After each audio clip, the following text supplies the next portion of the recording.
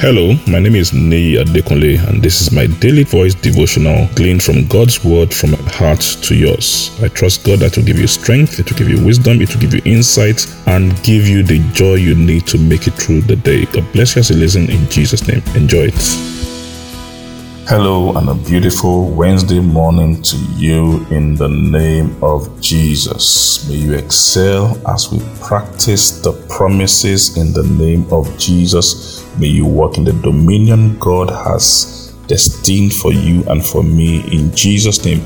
Remember, all of the promises of God to us are yes and amen. All the promises of God to us are fulfilled in Christ. And the way we see their manifestation in our lives is by walking in the reality of them.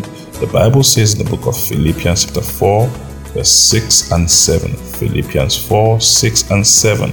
It says, don't worry about anything. Instead, pray about everything. Don't worry about anything. Why? Instead of worrying, pray about everything. Tell God what you need. Whatever it is you need, talk to God about it and thank Him for all He has done. Verse 7, then you will experience God's peace, which exceeds everything you can understand. His peace will guide your hearts and minds as you live in Christ Jesus. Wow. God does not want us to worry. I've listened to medical experts say that our mind, our body was not designed for the stress and the rigor of worry. God says, yes, life can bring demands and all that, but instead of worrying about it, what should you do? He says, pray to God. Tell God everything about it. Remember, they say a problem shared is half solved. I will remember that hymn, what a friend we have in Jesus, all our griefs and needs to bear. What a privilege it is to carry everything to God in prayer. God is saying, whatever your needs are, whether they are economical, whether they are financial, whether they are spiritual, whatever the need may be, whether it's wisdom on the job, it's about a spouse, it's about a child, it's about a relationship. He said, tell God what you need.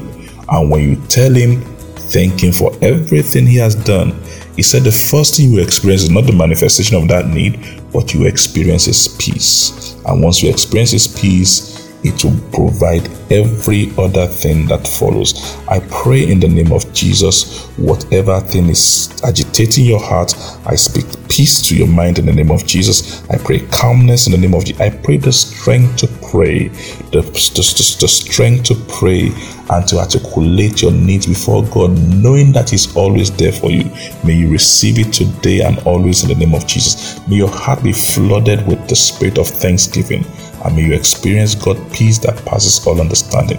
May you receive the provision of the things you desire as you ask Him in the name of Jesus. God bless you. God keep you. Have a lovely day. I'm sure the word you heard today has been a blessing to you.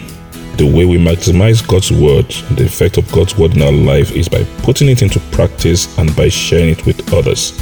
Please ensure you put this into practice and please share it with others. And I trust God that the full benefit of the word will be seen in your life in Jesus' name. Thank you very much and have a wonderful day.